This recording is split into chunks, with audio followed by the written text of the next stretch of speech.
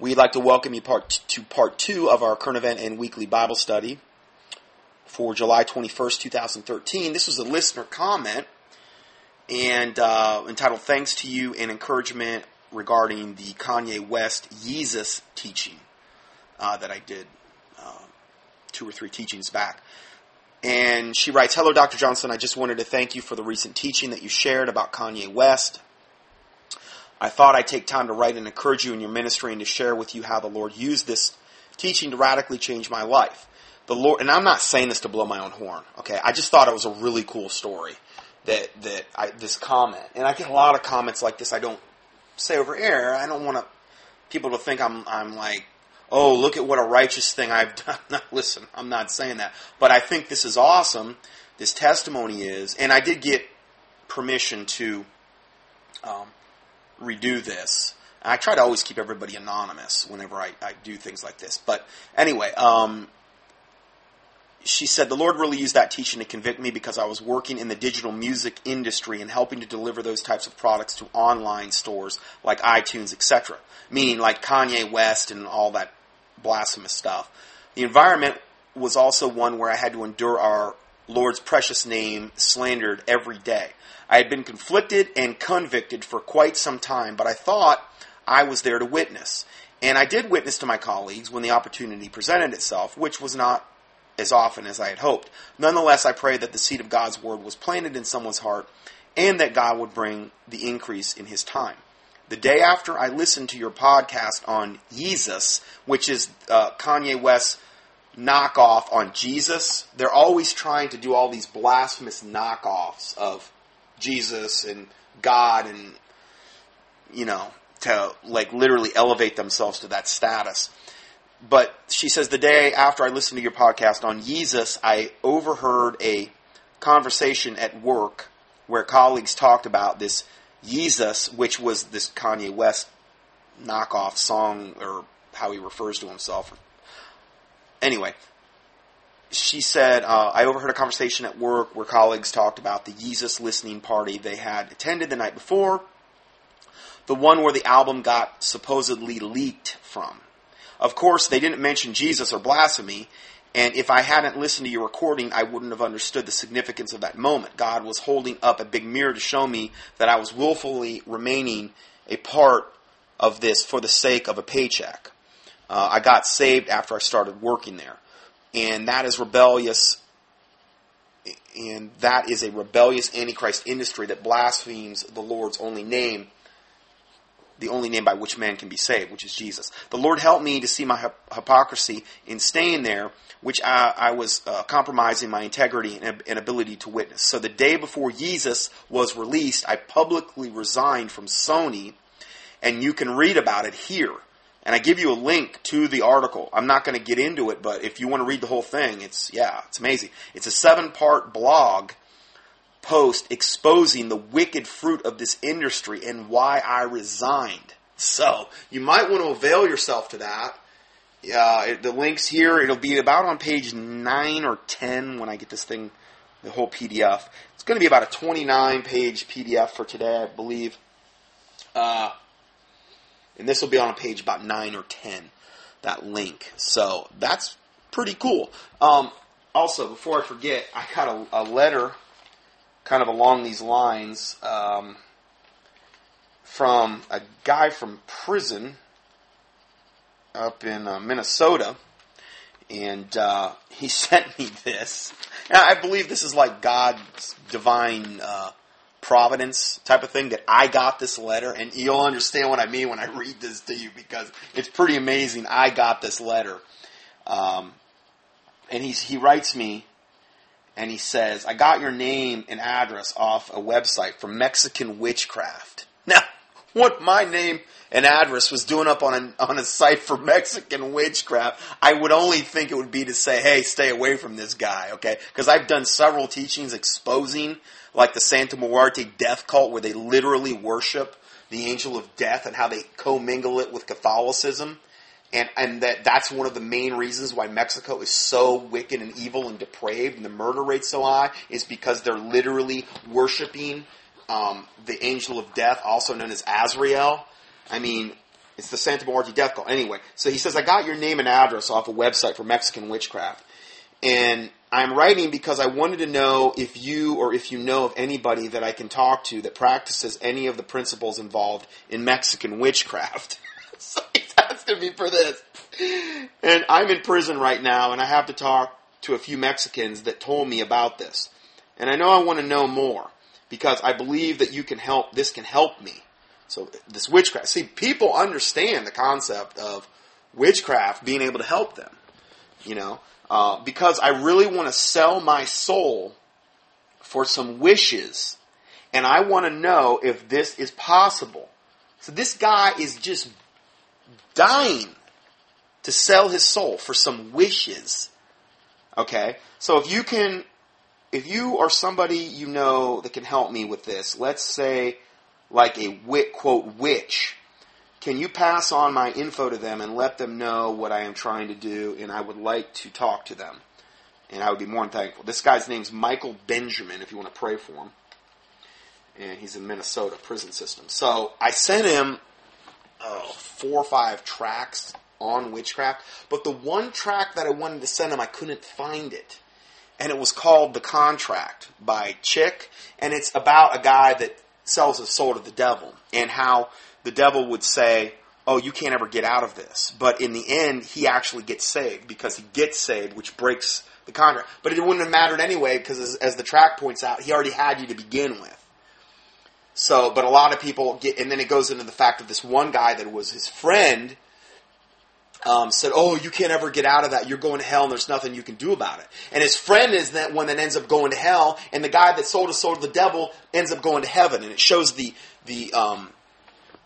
difference, because the blood of Jesus Christ can break any contract that you might have with Satan. So I think it's a really great message that it sends there. And but I couldn't find that track. I had a track assortment, and I skipped. I had it in there. I found it later, but I sent him the ones I had on witchcraft. So then he writes me back, and he says, I am sorry, but I did not get your booklets because I am in segregation now, and I guess we can't have things back here. So he didn't get any of my stuff I sent him, but he knew I wrote them. So please, if there's any other way that you or anybody that you know can help me, this is what I'm trying to do. Like, if you know any other address or people or places regarding Mexican witchcraft that I can write to, because I'm going to be back here for a while. Generally, what that's known as in the prison system is called ADSEG, or administration segregation. It's typically, if you've been a problem inmate, if you've been in trouble, if you've gotten in fights or had problems with guards, they'll put you there as a punishment, and you might be on lockdown 23 hours out of the day. And then there's all kind of things that are taken away from you. So I think that's where he's at. Anyway, he goes on to say, because I am going to be back here for a while, I wrote to you this one place called Templo Santa Muerte, I think, which is the Santa Muerte death cult that I've exposed. But they haven't got back to me yet. And it's in Los Angeles. If there's any other places you know of, like this place in Los Angeles, can I please get the address to them? I mean, this guy's desperate. He is so wanting to sell his soul to Satan. It's unbelievable. And it's funny. He just keeps coming back to me for this. Praise God. So if there's any other places that you can know of like this in Los Angeles, can I please get the address to them? Or if you know of any witches that I can write to that may help me. This is a handwritten letter. This is not a joke, okay? I wrote this guy, and it went to the exact prison that he's in, and I know he got it because he wrote me the second letter. So then he goes on to say, this is something I'm really trying to do. I know because I believe this can be done, because I'm really trying to do this to sell my soul for some wishes. There he goes with that again. So if you know anybody you know that may help me, please let them know. And there are some questions I might need to ask. And thank you for responding to my first letter. He's a real polite guy. I mean, you would think, But then he goes, and basically he just keeps restating himself over and over. If there's any place you know like this temple of Santa Muerte, And so he's desperate. So I write him, what I did this time is I think because the booklets I sent him had staples in them, and they're booklets, and I've ran into this before sending tracts to prison. You got to keep it super simple. I didn't realize he was an ADSAG. So this time I went up on the Chick Tract website and I printed out the contract. And what I did is I put a blank page on top and a blank page in the back. And on the cover of the first page, I put something like, Dear Michael, this is the answer to your question. Okay, I didn't want to say a whole lot because I'd rather have the track, because it's exactly the scenario he's talking about. It was the exact track I was convicted to send instantly when I read the letter. That contract track came into my head instantly when I read the letter. And the Bible talks about the Holy Spirit causing all things to be brought into remembrance, once Jesus ascended in heaven. So the Holy Spirit lives inside us and he can do that. And the first time I didn't send that, and that's what I felt like I needed to send. So it's kind of like this all happened on purpose this way. And so I printed it out, and I didn't staple it. I just printed it out. All the pages were loose, and I put it in there, and I'm pretty sure that'll get to him. And I highlighted some things on the front page. And then on the back, I said, I wrote some things on there, and I'm praying for you, in the name of the Lord Jesus Christ. And so anyway, I wanted to say his name too, Michael Benjamin in Minnesota, prison in Minnesota, so that you could pray for him as well. You never know. Hopefully, praise God, he gets saved, because that's what he needs. I mean, he doesn't need to sell his soul to the devil, obviously. So anyway, I wanted to read that. I thought that was kind of interesting. Oh, and I had a patient, too, send me this book. A listener, and Judy L. White, and it's called The Heart of Yoga, and it looks great. It says, what every enlightened Christian must know about the dark secrets of yoga. And she signed it to Dr. Scott Johnson, God bless you and yours, your sister in Christ, Judy White. And my problem is I don't have time to read books. I can't. But I would gladly promote it because it looks wonderful. It says, new research reveals the biblical perspective on the shocking hidden agenda of yoga. Now, if you key in yoga in the keyword search box at contendingfortruth.com, I've done a whole study, I believe, on it. My mom was heavily involved in that stuff, tried to get me involved. I mean, she bought me this book when I was a little kid, like, yoga for kids, and you do all the poses, the lotus pose, and the whatever, cat pose or whatever. And I don't have any problem stretching, but when you start to involve yoga, you're getting into, like, Hinduism and stuff like this, and there's a huge religion. And then you get into tantric yoga, which is literally known as sex yoga. And if you key in tantric, Tantric, in the keyword search box at contendingfortruth.com, you'll probably find if you do a keyword search for yoga, I've talked about that as well, and how there are a lot of Christian pastors that are even embracing tantric yoga. Which is, we're talking, they do the most disgusting garbage in tantric yoga. Not only is disgusting sex acts involved, but things like drinking urine and eating feces and stuff like that, like what Aleister Crowley was involved in. Anything goes at that level. So this is what we're dealing with. So she goes to say, actions do speak louder than words. Yoga is sign language. Where did yoga originate from? And how do the ancient Indians claim it entered into the world? Who created yoga's active vocabulary? What do the postures communicate? That's interesting. What is yoga's purpose? Does yoga bridge a union between practitioner and the spirits? Absolutely. So this looks really good, this book. And she uses King James Bible, scripture quotations, or KJV Bible, which, makes me really want to endorse this. And anyway, so it looks like a good book. I've got so many books I'd love to read, I just don't have time. And the chapters, yoga, union with the universal world soul, East meets West, yoga comes to America, exposing the heart of Lucifer. I'm going over chapter headings now. Yoga, a sign language to the gods, small g. Chapter 5, satanic mechanics of yoga. Chapter 6, yoga, sonic vibrations and sound waves. Wow, she's really into some in-depth stuff. And this is the cool thing about like a Christian like her. She can go and really do an in-depth study. I wouldn't have time to do this because I've got so much stuff I'm dealing with, but that's why we're the body of Christ, and everybody has a different function. And she got convicted to do a study, a really in-depth study on way, way further than I've ever taken it, And then chapter 7, yoga ensnares our children. Chapter 8, creating your own reality. Chapter 9, yoga signs and lying wonders. Chapter 10, poses that kill. Prayers bring life. And then chapter 11, God's miracles, signs, and wonders. Chapter 12, union with the spirit of Antichrist. And then the Indian language of Sanskrit. So, anyway, I wanted to recommend that too. Then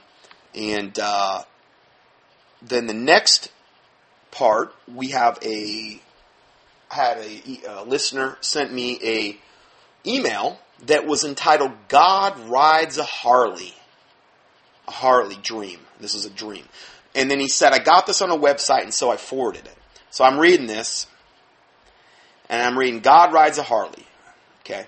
And it says, now I'm quoting from this, it says, for this reason I bow my knees before the Father, that he would grant you to be strengthened with the power through his Spirit in the inner man, so that Christ may dwell within your hearts through faith, and that you, being rooted and grounded in love, may be able to comprehend with all the saints what is the breadth and the length and the height and the depth, to know the love of Christ which surpasses knowledge, that you may be filled up to all the fullness of God. Now this is how they're starting out. This God rides a Harley. So all of a sudden and that's Ephesians 3:14 through 19. So all of a sudden they're commingling good scripture with this concept of God riding a Harley Davidson devil bike. And I'm going to get into that now. And then it said, the Lord gave me a dream that reflects the depth of this scripture. In this dream, I was riding a Harley Davidson. Okay. On a long stretch of highway. As I rode along, I heard the sound of a motorcycle passing by with pipes as loud as thunder. I could not see who it was, nor did I see what it was. Then God's Holy Spirit spoke to me. See, you got to be really careful about what you say God is saying. I have found that most of the time, when somebody says, God told me this stuff, it wasn't God that told you. Because anything that God tells you is going to line up with His Word, and it's not going to point you to any wickedness either. Okay? And we're going to be looking at the whole Harley Davidson movement, which is pure wickedness. Okay? And so he's saying, then God's Holy Spirit spoke to me and said, that was me riding past you. Oh. Son, pay attention to my callings and learn to discern my presence. So see, we need to, listen, I have no problem with paying attention to the callings of God and discerning His presence. But why on God's green earth would He be riding a Harley, a wicked devil bike that is the main bike that all of the evil gangs, what they call the 1%er gangs, the Hells Angels, the warlocks, the outlaws, these types of gangs, the first thing you have to have before you even would be considered to pledge for a gang like that, or to be what they call a prospect, would be at least a Harley Davidson with at least a 1,000cc engine. That's a fact, okay? Why on God's green earth would God use this devil bike to do that? But see, this is what Satan's so good at. He's such a good counterfeiter. It can sound so convincing. So I go on, and I'm gonna really. We're just starting talking about this right now, so bear with me a little bit, because I've got a really big axe to grind with the whole Harley Davidson movement, and you'll understand in a little bit. So he goes on to say, I tried to speed up, but the engine kept bogging down. So he was riding a Harley, and they're pieces of junk from what I've read, for the most part. You just keep pouring money into them, so it wouldn't surprise me that his engine kept bogging down. But anyway, then finally I caught a glimpse of Jesus Jesus riding a Harley Davidson, not made by the hands of men, but by God himself. So in other words, God up in heaven has fashioned a Harley Davidson. Although, why, if God made it, would it be called a Harley Davidson? Isn't Harley Davidson the brand of the bike? No. God loves Harley Davidson so much that he made his own and called it a Harley. What rank blasphemy! But this is the kind of garbage that passes for Christianity nowadays. I caught a glimpse of Jesus riding a Harley Davidson, not made by the hands of men, but by God himself. It was divine with all the accessories of heaven. The bike was pearl white, and you could see right through it. Oh, wow. Like a sea of glass, and the weightlessness as clouds of heaven. Oh. I realized that he had slowed down just enough for me to see him and his bike. I mean, what was he going to say? Jesus was going to a heavenly biker bar? I mean, what's next? He said, I could never catch him. And the Spirit of the Lord, oh boy, let the blasphemy flow, began to say, eternal passion, jealousy, and love over and over. Okay. I awoke and recorded the words without recollection of the dream until I had prayed and asked God what these words meant. Oh boy. This passion and jealous pursuit of man is fueled by God's passionate love for his bride. Oh, it sounds so good. As Paul wrote, it surpasses our understanding, even when he allows us to, quote, catch a glimpse. We can never fully comprehend the depths of his love. Next time you hear the wind rushing by you, though you do not know where he goes, do not ignore his call, but pursue him. Especially if he's on a heavenly Harley, And who knows, maybe he will allow you to experience his eternal passion and love for you. Oh, doesn't that sound flowery and wonderful? So this is the kind of garbage that I sometimes get, in my email box. Now, my response. Here's my response. Let's just start out with some scriptures. My response to God rides a Harley.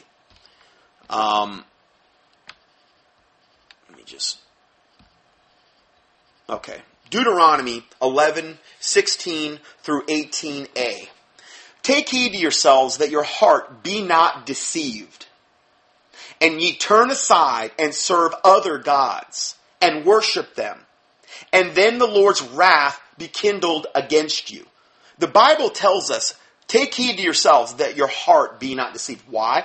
Because the heart is deceitful above all things and desperately wicked. Who can know it? Because when your heart's deceived, you will turn aside and you will serve other gods and you will worship them and you'll not even know you're doing it. Which would be the classification of what that I just read there. Guy thinks he's serving God and he's not even realizing that this is blasphemous, what he's talking about here. And then the Lord's wrath be kindled against you, and he shut up the heaven, and there be no rain, and the land yield not her fruit, and lest ye perish quickly from off the good land which the Lord giveth you. Therefore shall ye lay up these my words in your heart and your soul. Proverbs 14:12 and 16:25, which would be a classic example of this poem I just read, or whatever it was, this dream. There is a way which seemeth right unto a man, especially a Harley owner, but the end thereof are the ways of death. Proverbs 28:26, he that trusteth in his own heart is a fool, but whoso walketh wisely, he shall be delivered. Jeremiah 17:9 and 10, the heart is deceitful above all things and desperately wicked. Who can know it? I, the Lord, search the heart. I try the reins, even to give every man according to his ways and according to the fruit of his doings. Okay, so this is my response then. Said Mike, with all due respect, Harley Davidson is a totally evil company that attracts evil people, and Jesus Christ or Father God would have nothing to do with that company other than to destroy it. Now, that's my opinion. You could disagree with it, but I've seen enough wicked fruit from Harley Davidson that this is what I'm saying. I mean, and I'm going to get into this. I mean, they use the same colors of the devil and Halloween to boot. Orange and black. I have seen the Harley-Davidson biker scene ruin and defile more people than I can remember. I know these people personally. I saw the change that happened in them. Okay? You should know them by their fruit, right? I've seen nothing but wicked fruit from people that get these bikes. Okay? I'm not saying that it unsaves you if you're a saved Christian, but it will, I believe, defile you. And talk about a colossal waste of money to put your money into this vanity. And the Bible says to not seek vain glory. Everybody riding around on those bikes, it's all, look at me, look at me. Look at what a tough guy I am. Look at, oh yeah, midlife crisis guys that ride these things around. And they're so unbelievably obnoxiously loud. You're telling me you're not pursuing vain glory when you're riding around on one of those? You're telling me there's no look at me thing? And then you have all these disgusting biker rallies these guys go to, like Sturgis and stuff, and all of these other places like Daytona, where you got naked women running around, guys doing drugs, bar fights, all manner of wickedness going on. Oh, but that's holy. That's holy. God can use that for good, right? I don't believe it. Sorry. I have seen the Harley biker scene ruin and defile more people than I can remember. It's like they get one of these bikes and many times they turn into totally different people who are depraved. This is not my imagination, as I have seen it more than once with my own eyes. These bikes are obnoxiously loud and expensive. This is total vanity. These bikes scream, quote, look at me. All of this is obviously totally unbiblical. To join virtually any 1%er criminal biker gang like the Hells Angels, the Mongols, the Outlaws, the Pagans, the Warlocks, the Banditos. These are all names of 1%er biker gangs. What does that mean? That means that I think there was some kind of Time magazine thing came out a long time ago, way back, I don't know, maybe in the 60s. And it said that the people that are in these biker gangs, like that I just mentioned, Hells Angels, and these are criminal enterprises, okay? The minimum requirement was a 1,000cc Harley Davidson. Why are these wicked biker gangs so obsessed with you having a Harley Davidson if there was no evil or nefarious purpose? It's the absolute main requirement. Oh, none of that applies. It's all of God. No. By their fruit you shall know them, okay? I'm just pointing out the obvious here. So to join virtually any 1%er, okay, I was meaning to say, what had Time magazine said? They said that these biker gangs, like the Hells Angels and the Mongols and the Outlaws and these types of things, they comprise 1% of the people that actually buy Harley-Davidson bikes. So those biker gangs then took on the moniker of 1%ers.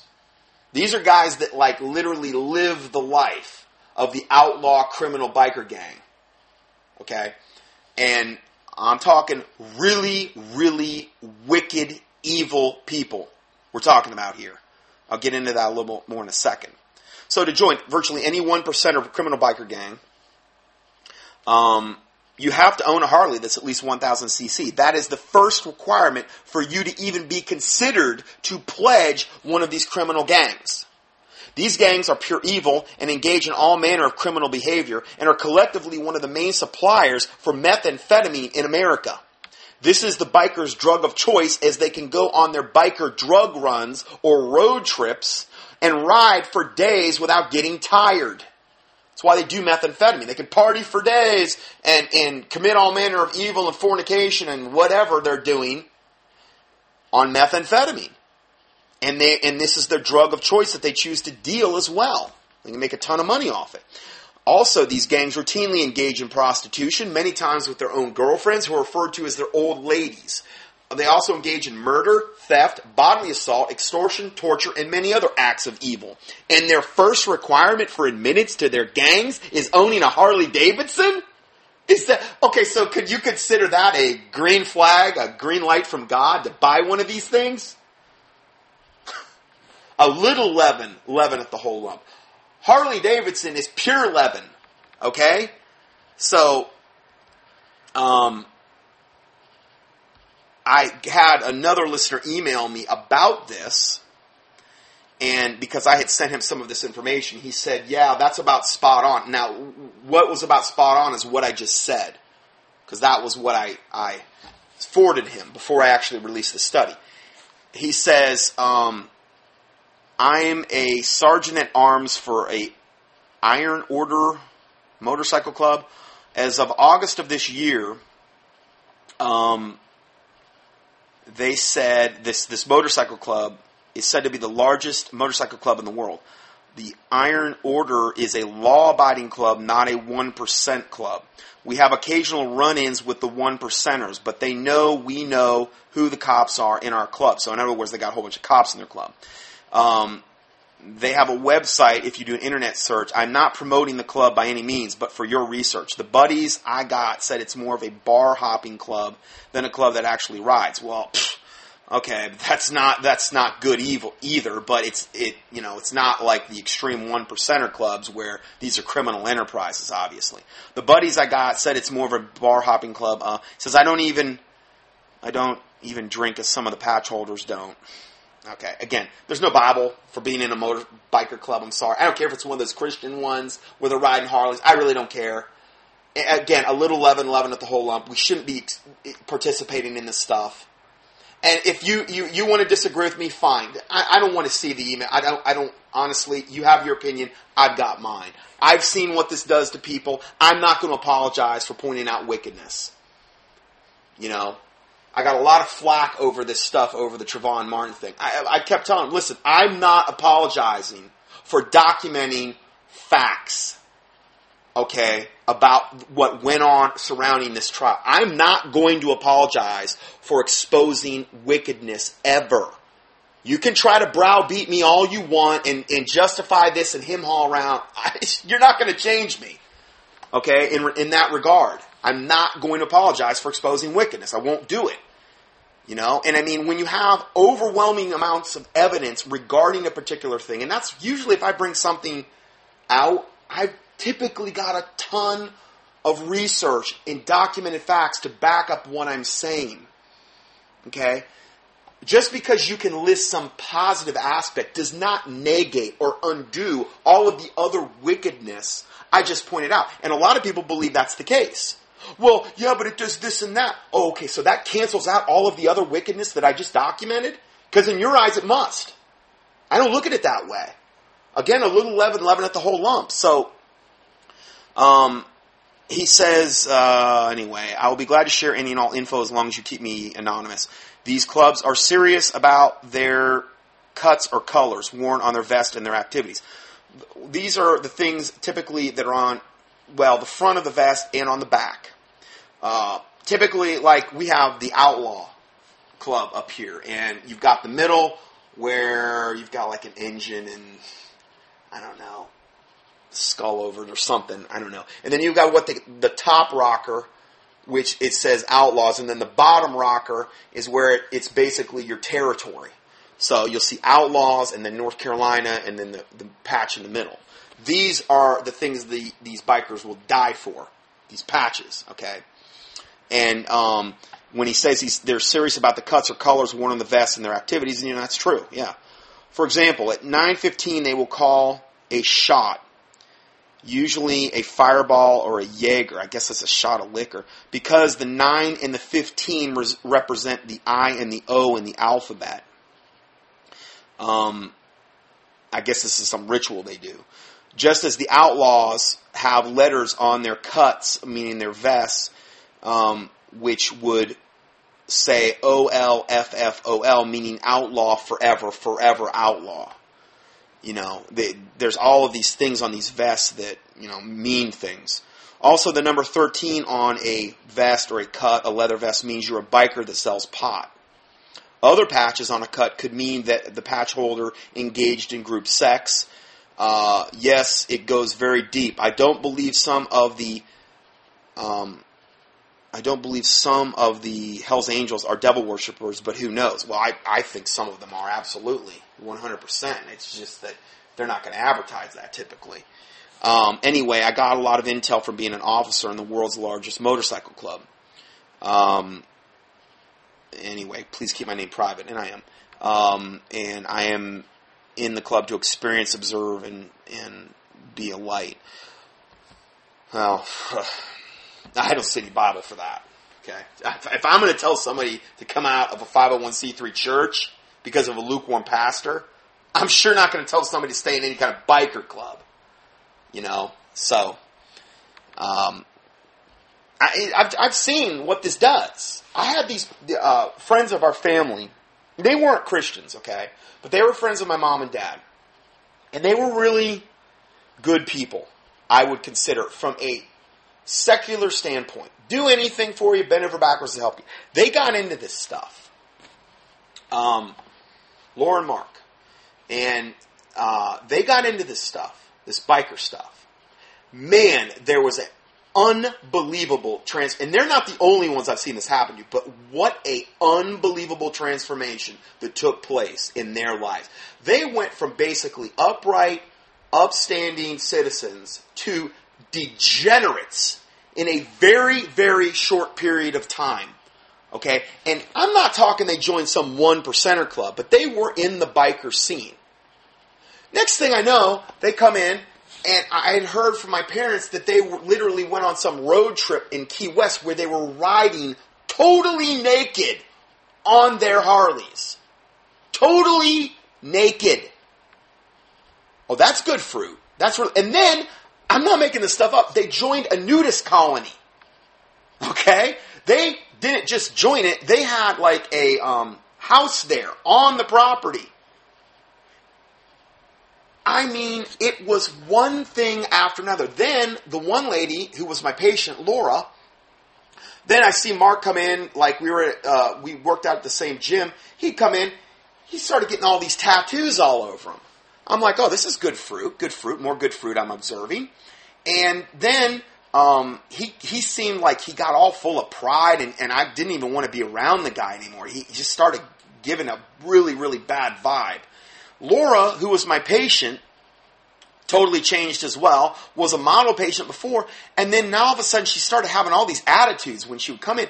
And then I remember it was right before, I think, Christmas one year, she came in, and I normally would try to accommodate people when, if they needed to get in. But there was one day, and I couldn't quite accommodate her fully. She went nuts on me over the phone.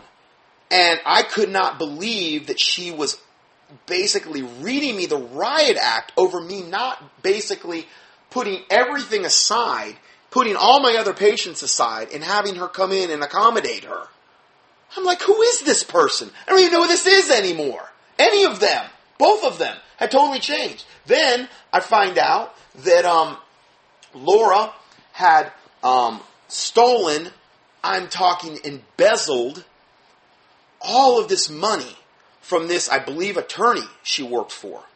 I'm talking a ton of money. It was over $100,000.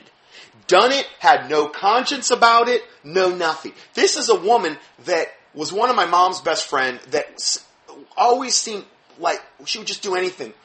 Bend over backwards, whatever to help somebody. Now all of a sudden, she's embezzling over $100,000. They were going to put her in jail, but her husband, Mark, ended up saying, listen, I'll pay off this debt. Just don't put Laura in jail, but I'm divorcing Laura. So then they ended up getting a divorce. He ended up moving to the nudist colony and gave her, I guess, let her have the house. Suffice it to say, and then I heard about, then they went out and they actually, it was so ironic because they were in their car one day and they hit one of these biker guys. And it was one of these 1%er clubs, and they basically put out a contract on their life because they had accidentally hit this guy. That might have been more motivation for him to move out of town. Do you understand the curse that I'm describing here? This isn't just random stuff that happened for no reason. This is a pattern. This is bringing yourself under a curse. And this is just one couple that I knew of. I also remember that they were going to these parties early on where all these bikers would show up and they would basically do wife swapping and these swinger parties. And this is all after they got into this Harley scene. So they're not the only ones I've seen this happen to. It's just they were probably the ones that was closest to my family. They weren't Christians, but my family weren't Christians either, and I knew of them, and I'd known of them ever since, I've been a little kid almost. Total 100% transformation, and it was when they got that Harley bike was when it started. And it all went downhill from there. Daughter ended up being a really, really butch lesbian. Very strange. Laura ended up moving away. Mark was living at the nudist colony. She ended up moving, I think, to Jacksonville or something. And just horrifically, their life was totally horrifically ruined. And I attribute it, the main thing I attribute that to is when they got into the biker scene. I saw it happen with my own eyes. I saw all the wicked fruit of it. And it's not my imagination. So if we go to the next report here, it's entitled, Pastor Kenneth Copeland nets, oh my word, $100 million per year. $100 million per year. And then it goes on to say, yep, that's right, $100 million per year. And he loves his Harley Davidson motorcycles. Now this guy, Copeland, I truly believe 100% that he is a Satanist. If you key in Toronto Blessing Unmasked up on the internet, on YouTube, I had a listener that reposted the tapes I had where they had 20 hours of footage. And they played a lot of what these Pentecostal preachers were saying backwards. Sometimes they slowed down what they were saying in tongues. Sometimes it caught what they were saying off the mic.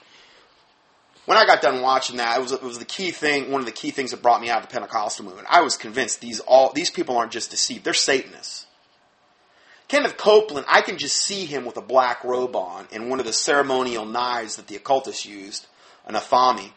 I can just see him plunging that into the heart of some sacrificial victim and taking great pleasure. He just looks beyond evil to me.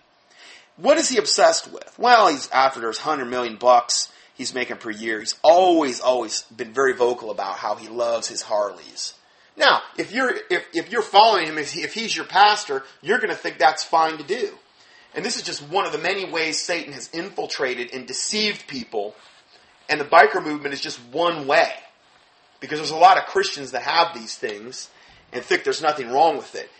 And I think you, at this point, know how I feel about it. So, going further, it says, now what does this man of God do with his $100 million he's making per year? Well, first off, you buy your own plane. Well, that's really a jet. And I'm pretty sure he's probably got more than one. He's got his own jet. Oh, and what good's a jet without your own airport? Well, if you're Kenneth Copeland, it's worthless. The jet only cost $20 million, so he had his own airport built. Now, I'm not lying. He really does have all this. This is just one of these devil televangelists. Okay? So, Kenneth Copeland also likes motorcycles, and a lot of them. Kenny owns 57. And yes, that is right, 57 motorcycles. Some of them with a price tag of well over $100,000. We all know God's man needs to ride his bike in style. Now, why not own a Harley Davidson bike? Kenny has many of them. I remember that before I quit that job that I had, along the last job that I actually had, where I was working in a group practice with like MDs and neurologists and neurosurgeons, I was more miserable than I was ever in any job I've ever been in. And it just, the love of money was all it was motivated by, and it just drove me nuts. And God got me out of that, thank God. But there was a guy that was my boss. He was also a chiropractor. And he was the hatchet man. He was the guy that did all the dirty work and the strong arm. He was always trying to strong arm me into doing things that were, I viewed as gray or borderline unethical. And I wouldn't do it. And I would write them letters as to legally why I won't do it. And I was an absolute thorn in their side. They viewed me, they told me I was the best chiropractor as far as an adjuster goes. The president of the company would come to me personally to get adjusted. And I'm not bragging, I'm just saying, if I set my hand to something, I'm going to try to be the best I can. And this guy actually graduated a quarter behind me in chiropractic college and became this chiropractic mogul. And he had all these clinics in Florida. And this doctor, which was his right-hand henchman, would be the guy that would go around and try to strong-arm everybody. It didn't work on me, though. Because I'm not going to be pressured into doing something that I believe is unethical or gray or borderline. And so this guy, though, this doctor, he was into all these martial arts and stuff. This guy was more prideful than anybody that I think I'd ever been around as far as a doctor goes. And his main claim to fame was his $100,000 Harley that he would pull up in and show everybody what a big man that he is. And he was always getting injured because he would go to these martial arts things and get injured. He was really getting up in age. I mean, he was probably low. I don't mean way up in age, but for all the antics he was pulling, he was acting like he was 18, and the guy was probably in his early 50s. But he had to just show everybody what a big man he was. He'd pull up to these clinic things that I refused to go to, where everybody was invited, and he'd pull up in his $100,000 Harley with fringe all over it, and just look at me, look at me, look at me. What an unbelievable specimen of a man that I am. And I have just had nothing but negative, horrific experiences when it comes to this movement over and over again. And this is why I'm doing this today, because I felt like it was time to actually finally say something about this and try to put something together. So Kenneth Copeland has 57 motorcycles, and most of them, I believe, are the Harley-Davidson variety.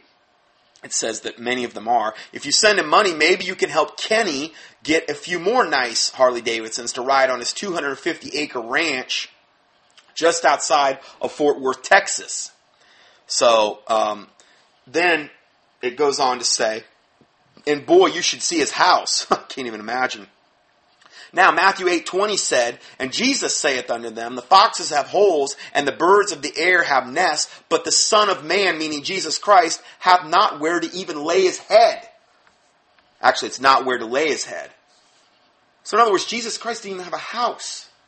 But oh boy, oh Kenny, he can rake in the old dollar. It's not like it's going to widows and orphans or missionaries or worthy ministries. No, it's going into his pocket. Into his airport, into his jet, into his 57 bikes, and whatever else other toys that he needs to have. Yeah. And here you have the ultimate example, Jesus Christ. He didn't even have a place to lay his head. Titus 1:7, for a bishop must be blameless. A bishop, this would also be like a pastor, also deacon, elder, these types of people. For a bishop must be blameless. You think Kenneth Copeland's blameless?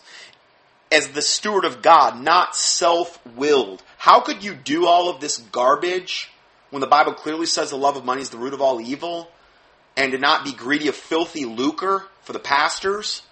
And to have all of this stuff and to flaunt it like this and to have your own jet, your own airport, 57 wicked bikes and not be self-willed. How's that possible? And then it says, not soon angry, not given to wine, no striker, not given to filthy lucre, which is meaning greedy for money. I mean, this guy's pure greed. Then this article goes on to say, I know many do not believe in the prosperity gospel, but old Kenny lives it with a home, jets, and 57 motorcycles. The prosperity gospel is doing Kenny just Jim Dandy, meaning Kenneth Copeland. You'd think he'd open a homeless shelter in Fort Worth or give some money to the widows and the poor. Oh, not Kenny. Kenny will tell you to sow a seed of faith to his ministry, while at the same time Kenny doesn't take his own advice. Kenny's just one of the many Christian, quote, Christian TV stars in the world today. I just happen to know about Kenny because I used to street preach. Now, this is the guy writing the article. Because I used to street preach and pass out tracts at Billy Bob's, which was the world's largest honky-tonk in the world, located in Fort Worth, Texas. And Kenny's son, John, otherwise known as Johnny, as I called him, used to heckle me when he came by. So Kenneth Copeland's son would go to the biggest honky-tonk in the world, probably to go get drunk and carouse, and he would heckle the street preacher. This is the state of the world we live in. And so, here's some comments about this report that I just read from this particular board I got this off. It said, for the love of money is the root of all evil, which some have coveted after. They have erred from the faith and pierced themselves through with many sorrows. Regarding Christian celebrities, I myself am also very dubious of those that are celebrity status, for the Lord Jesus Christ himself was of no reputation. Another great point. Philippians 2:6, who being in the form of God, meaning Jesus Christ, thought it not robbery to be equal with God, but made himself of no reputation. This is the example that Jesus Christ set. He said he was meek and lowly. And we ourselves are to be of a meek and lowly and contrite status before God, and not to go around and point fingers to ourselves and say how great we are and how wonderful we are, whatever. Or try to, again, everything about this Harley scene screams, look at me, I'm going to blow all this money, I'm going to waste it on this stuff. And, it's an abomination in God's eyes. So it goes on to say, but made himself of no reputation and took upon him the form of a servant. Jesus Christ said, let they that are greatest among you, let him be your servant. You think old Kenny's servant to anybody? I like to know how many servants he's got serving him. I can't even imagine. So, took upon him the form of a servant and was made in the likeness of man. And being found in fashion as a man, he humbled himself and became obedient unto death, even the death of the cross. It's all about humility, meekness, humbling yourself, becoming a servant. You think good old Kenny, you think owning a Harley has anything to do with that as well? It's the exact opposite of that. It's elevating yourself. It's look at me. I have more respect for those that are humble and that are teaching and preaching in the poorest regions of the world and at home and serving the Lord and not serving the dollar bill. That was one of the quote comments. And then another comment read, "You're 100% correct, my friend." Now this was the same guy that posted this originally. And he said, when I was passing out tracts one Friday night at Billy Bob's and John Copeland, Kenny's son, started to heckle me, I started preaching on what a pack of liars and devils the Copelands were. This is Kenneth Copeland's family. Even the drunks started saying, "Amen, brother." So the drunks were even saying that. They were chanting me on, saying, "Tell it like it is, preacher." Even the Fort Worth policemen liked it. Sinners know the truth when they hear it. After that, I was always welcomed at Billy Bob's, and even the drunks always defended me if some guy was trying to mess with me or heckle me. Even sinners know the truth when they hear it. What an indictment against that devil ministry of the Copelands. This is why we always need to have the guts to stand up and tell the truth. Sadly, many preachers have forgotten the truth. Absolutely. So I'm going to go ahead and end part 2 here, and we're going to continue on this theme with this Harley theme, and we're going to go from there. So I'll see you in part 3. God bless you.